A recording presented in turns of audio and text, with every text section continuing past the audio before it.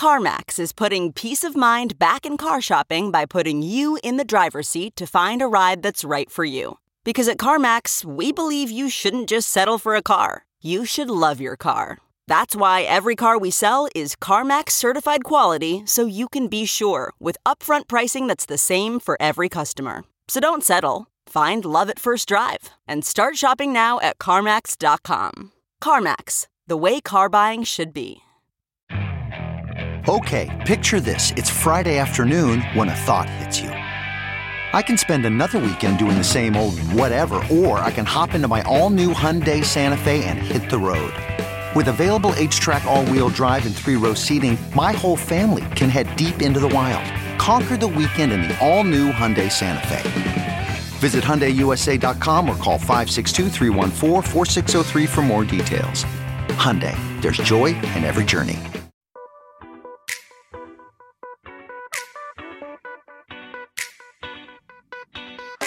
This is the Hash Podcast. Stay informed with the latest on Bitcoin, ETH, the metaverse, Web3, and more with stories that matter to the crypto world. All on the Hash for your ears. You're listening to the CoinDesk Podcast Network. Hi there. Welcome to CoinDesk TV. I'm Zach Seward. I'm joined today by Sandali Handagama. We love having Sandali on the show. Will Foxley and Jen Sanasi. Shout out to our podcast listeners checking us out on the CoinDesk Podcast Network. You know that is fun as well. All right. Happy Friday, folks. Let's get to this thing. Will, you are leading us off with the first story of the day. I am. Stripe is working with Polygon, which is not something I would have expected to see. It's a pretty cool story, to be honest. Stripe is a bellwether within the payments world. Everybody knows about Stripe. Everyone's always arguing and feuding over Stripe engineers, who gets to hire them. Now they're working with Polygon to bring payments to Twitter. So according to the story on CoinDesk right now, we have initial payments will be brought from USDC stablecoins to Polygon itself, and they'll be paid out through Polygon-enabled wallets on Twitter itself. This will be for like ticketed spaces and super follows and other things like that. Zach, it's a pretty interesting story because you're enabling like money to flow over a crypto rail that's only like 2 or 3 years old, and it's going to people. Like, that matters a lot to see an evolution like this and have something like Stripe, which everybody knows about, using a payment rail like Polygon.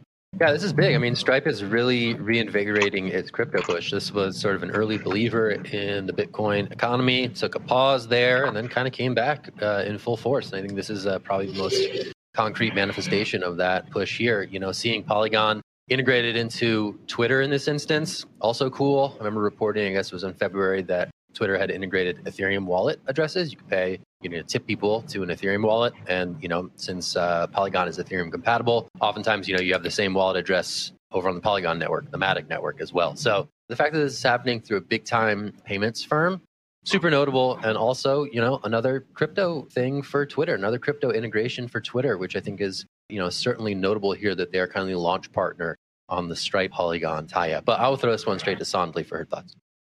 Thanks, Zach. I think it's really cool that we're seeing more and more of stable coins coming into the picture as payments method, because I think it makes sense that Stripe is also going with stable coins. It would be super useful, not just for content creators and whoever else tends to benefit from this in countries like the US, where, you know, you can receive your earnings in a stabilized cryptocurrency that matches the dollar, but also in countries that are struggling with inflation and currency devaluation, like receiving your earnings in a stable cryptocurrency that isn't directly subject to foreign exchange controls just yet can be a game changer. And I think that it's really cool that a company as prominent as Stripe is kind of coming into the crypto game through stablecoins.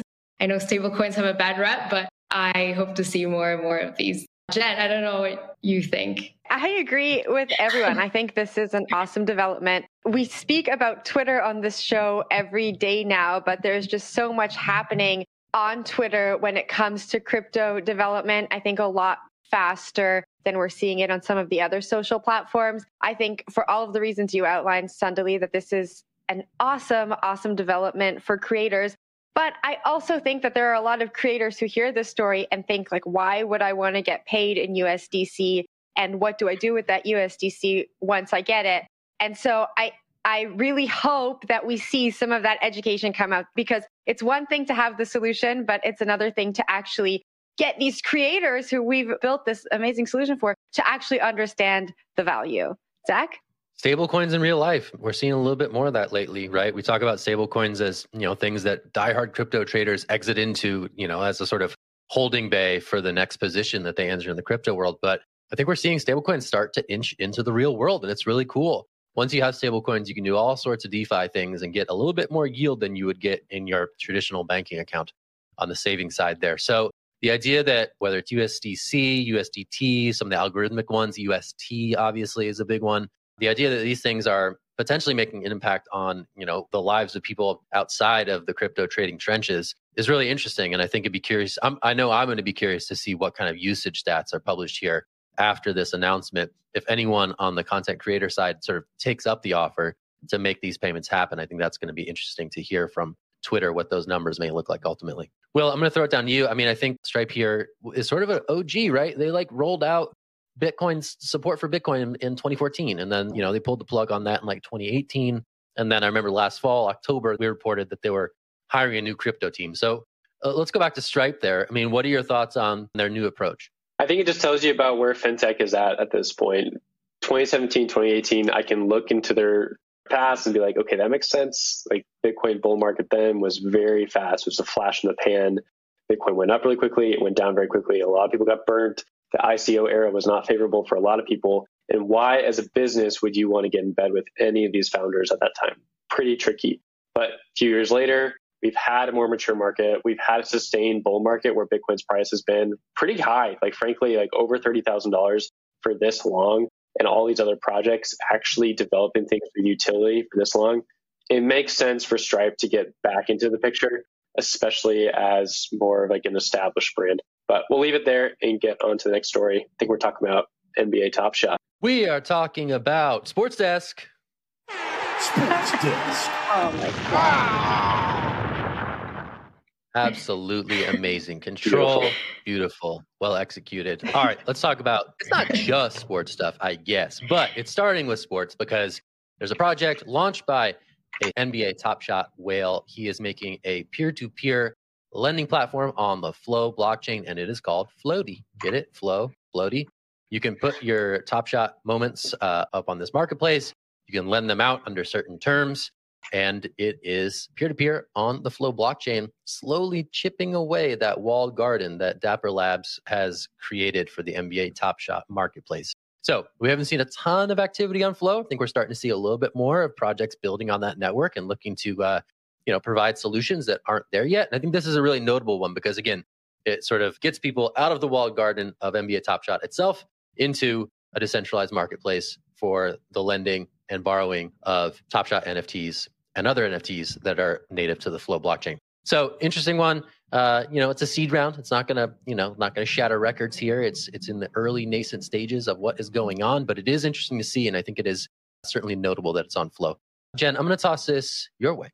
Catch it. That's my contribution to the sports lingo of this segment. Yeah, that's all. Yes. I'm going to just catch it. I think NFT lending is really interesting, and I think we're going to see this story start to develop more, right? I think there's a lot of people who have amassed these NFT collections and they're just sitting on them, and they can't go to a bank and say, I have all of these NFTs and I'd like to borrow against them. I know someone who is not crypto native, and they ended up with a Bored Ape Yacht Club NFT. I'm not sure if I've told this story on the show before. So they minted a Bored Ape Yacht Club because something told them, I need this NFT. And then they ended up selling it for $200,000 and starting a small business. And I know this is outside of the Flow ecosystem, but I think if that person was able to leverage their NFT and maybe borrow against it to start that small business, they would continue to be able to get all of the amazing benefits that come with the Bored Ape Yacht Club, like maybe being in a Hollywood film. And so I think we're going to see a lot more of this, especially as NFTs don't seem to be stopping anytime soon. So I think this is a really cool development. I was trying to think when I was reading the story about the other NFT projects that were on the Flow blockchain. There was the really cool avatar thing that got a lot of hype. And then what happened? Zach, do you know? I don't know. Well, Genie's has a Flow connection. Genie's also kind of exists in its own realm. Those are like the 3D avatar guys, But there is more traditional like PFP NFT projects that exist on Flow that have had some success, but far and away the top dog on Flow right now is still NBA Top Shot, and that's significantly down from when the excitement around Top Shot had reached a fever pitch. There are certainly projects over there, and maybe like sort of unlocking the liquidity in like NFT collections will kickstart a bit more activity over in that world. Will, I gotta throw it to you, basketball guy. How are the playoffs going? Oh, playoffs are not going well for my hometown Denver Nuggets. Let me tell you that. It's been sad. But I want to go back to NBA Top Shot, which I think also has been sort of a sad project since it launched. Like, it went out really hard. It did crazy volume. Some of these cards were selling for millions of dollars. But since then, volumes have been down quite a bit. And I think the Flow blockchain has probably been one of the bigger losers from that. So I'm interested to see if a new project like this can kick some action back into that chain. I think what we've seen over the last year or so with all these NFT projects is that the base layer chains are often the winners because of NFT trading volume on chain.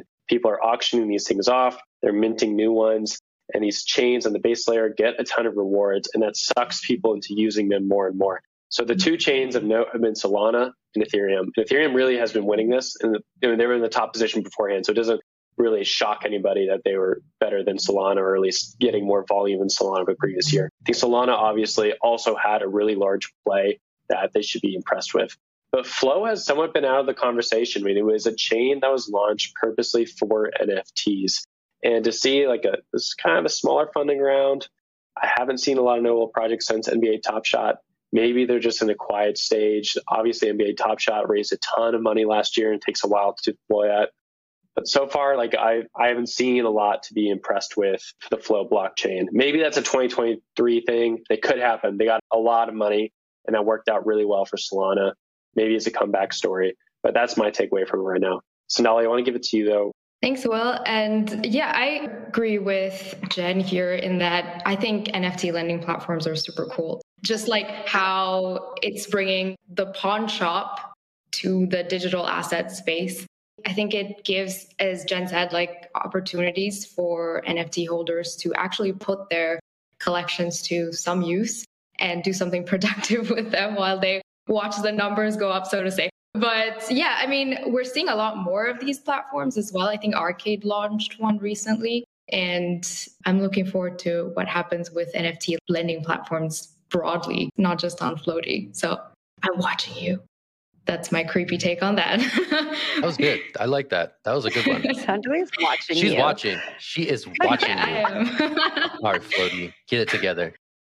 So OpenSea has suspended the trading of Gambling Apes, a collection from the Sands Vegas Casino Club, after regulators in Texas and Alabama claimed that they were categorized as unregistered securities. So holders of the NFTs would have been able to participate in profit sharing from the proceeds of the casinos. The team said that they are working with lawyers to discuss next steps. So the team seems very optimistic in this situation. They said, no regulators or governments came to us before. We didn't know this was going to be a problem, and we are working to make a solution for everyone so that people may benefit off the profit of our casino. Sounds a little like an unregistered security to me, but I don't know. That's just my take. Will, I'm going to pass this off to you. What do you think? Disclosure, I'm not a securities lawyer, so take it with a little bit of salt there. Is anyone on this show a securities lawyer? No? Raise your hands? Okay. We wouldn't be here, I don't think. I do think a lot of these NFT projects and a lot of coins out there also do sort of fall under what securities are. You basically have an investment contract with future payouts that is supposed to give you an ROI on that initial investment. That's tough for a lot of these projects, which are exactly marketing that way. And that's the only reason people buy them in the first place. So it makes sense that they get slapped down. It's interesting that we're seeing on the state level, just to really get in the weeds here for a second. The SEC itself has been pretty slow. They go after these big guys. They slap them with sometimes big fines, sometimes small fines. We've seen it all across the board, but they mostly go after the bigger projects from what I've seen. But these states seem to be like a little bit more nimble and going after smaller things that are operating within their jurisdictions. In this one, I think it was Texas and one other state were saying, you can't fly here. This is not going to work. So we're going to shut you down. I'm surprised that we're not seeing more of this, to be honest. Like, how many coins are out there nowadays? Like on Uniswap itself, there's like well over 25,000 pair listings. It's like thousands of coins. You can spin one up in a second, spin up a website up in a second. It's almost like too many flies to swat down. I think it's the same thing with NFT projects. Zach, I'll give it to you. Yeah, I think the state securities regulator aspect is certainly noteworthy, right? It was Texas and Alabama in this instance. I believe both those states were also involved in securities violation allegations against BlockFi, like crypto lending products, right? Certainly some state regulators are taking this a bit more seriously than the federal regulators are doing so at this point in time, at least. So it's interesting to see that we're kind of seeing this recurring cast of characters on the regulatory crackdown front as it relates to digital tokens that promise future returns. And you're right. This one, I think, seems like low-hanging fruit the way it was marketed. Also, I think we should just be super clear that this has no affiliation with like the actual Sands Casino. Anybody familiar with that Rat Pack photo of the Frank Sinatra and crew out in front of the Sands? This is not that. All right. This is something that sort of borrows the name and is rolling with it. So that's worth noting as well. But also, I think that's interesting that OpenSea chose to comply here, right? OpenSea, being a marketplace, wanted to stay in good stead with regulators as well and said, okay, yeah, we'll say that this is in violation of our terms and conditions, and we'll make these inaccessible to our users as well, following these actions by the state securities regulators. So interesting dynamic here at play. But yeah, this is something I think that projects are mostly mindful of, and some are probably a little bit less mindful of it than they should be. And that's probably why this particular project finds itself in hot water. But Jen, I'll throw it down to you. Yeah, I want to add just a few other facts to the story here. So OpenSea delisted the NFTs. They're now listed on LooksRare and continue to be traded. And the company is actually based in Cyprus, whereas Texas and Alabama regulators went after OpenSea. So there's like a lot of different tidbits that add to the story that make it complex, I guess. After adding that extra information, does that change how you think about the story? It's complicated, even if nothing comes of it. Just the fact that the state regulators took this step, and it kind of signals that regulators are watching and are, doing things on a smaller scale. I just hope that it changes something in the way that crypto projects operate. Their MO is to launch something first and then deal with regulations later. And what happens in all of this is that users suffer at the end of the day when regulators do step in and tokens go down, NFTs, collections start losing their value.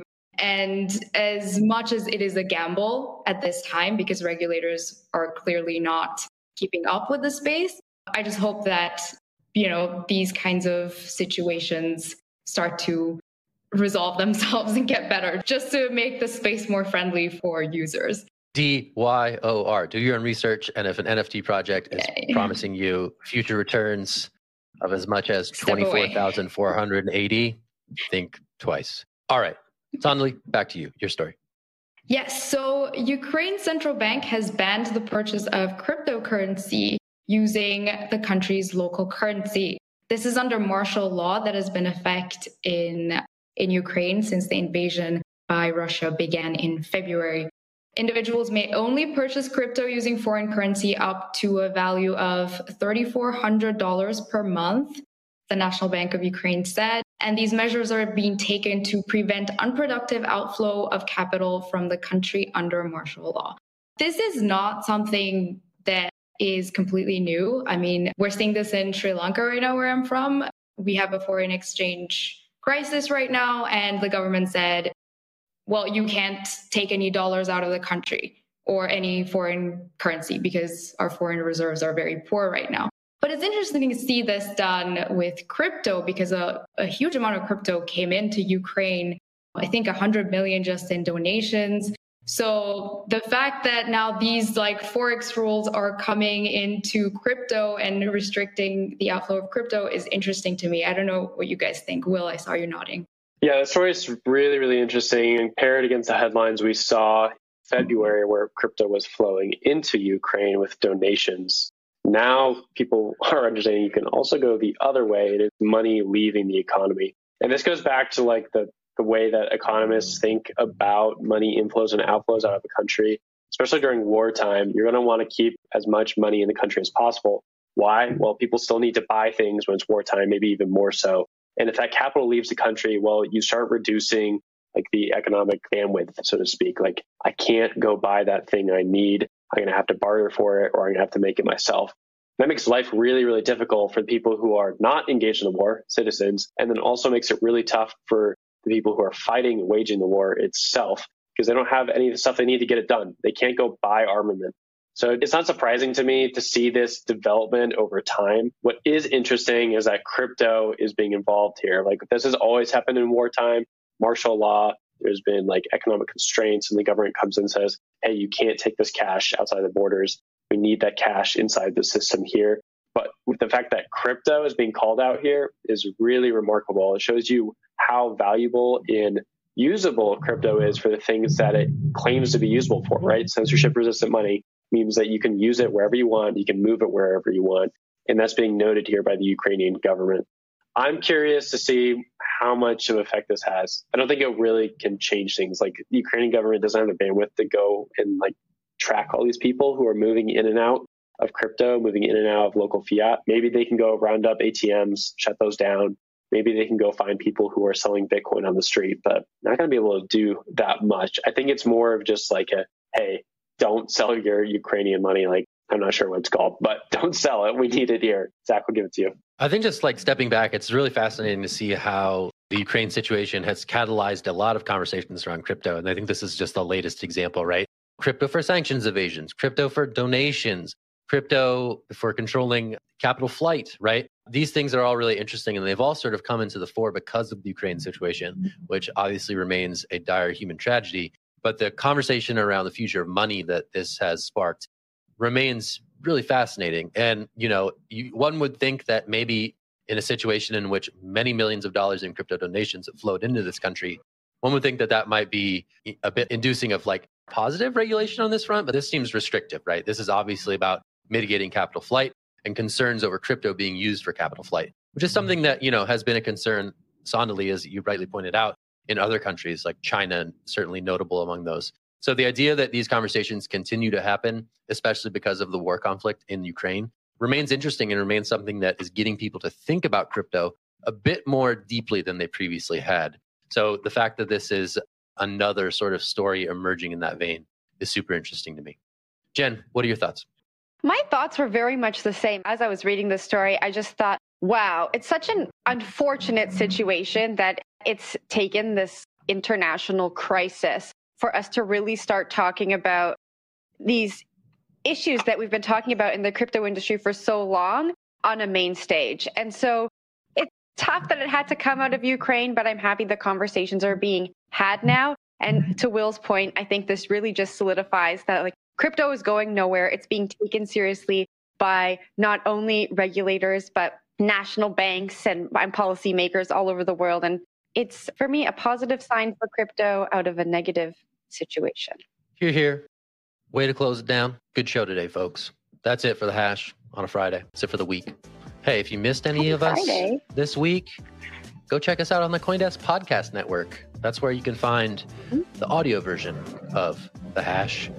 We like to refer to it as the Hash for your ears. So check that out wherever you get your podcasts. All right, that's it. I'm Zach Seward. We got Will Foxley, Sonali Handagama. We got Jen Sanasi. We're glad you're here. We hope you have a good weekend. And hey, thanks so much.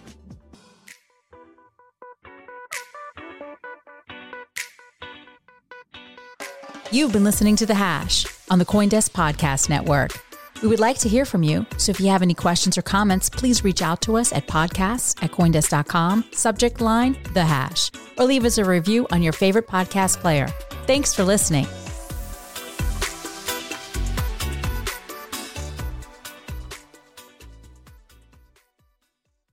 Look around. You can find cars like these on AutoTrader. New cars, used cars, electric cars, maybe even flying cars. Okay, no flying cars, but as soon as they get invented, they'll be on AutoTrader. Just you wait. AutoTrader.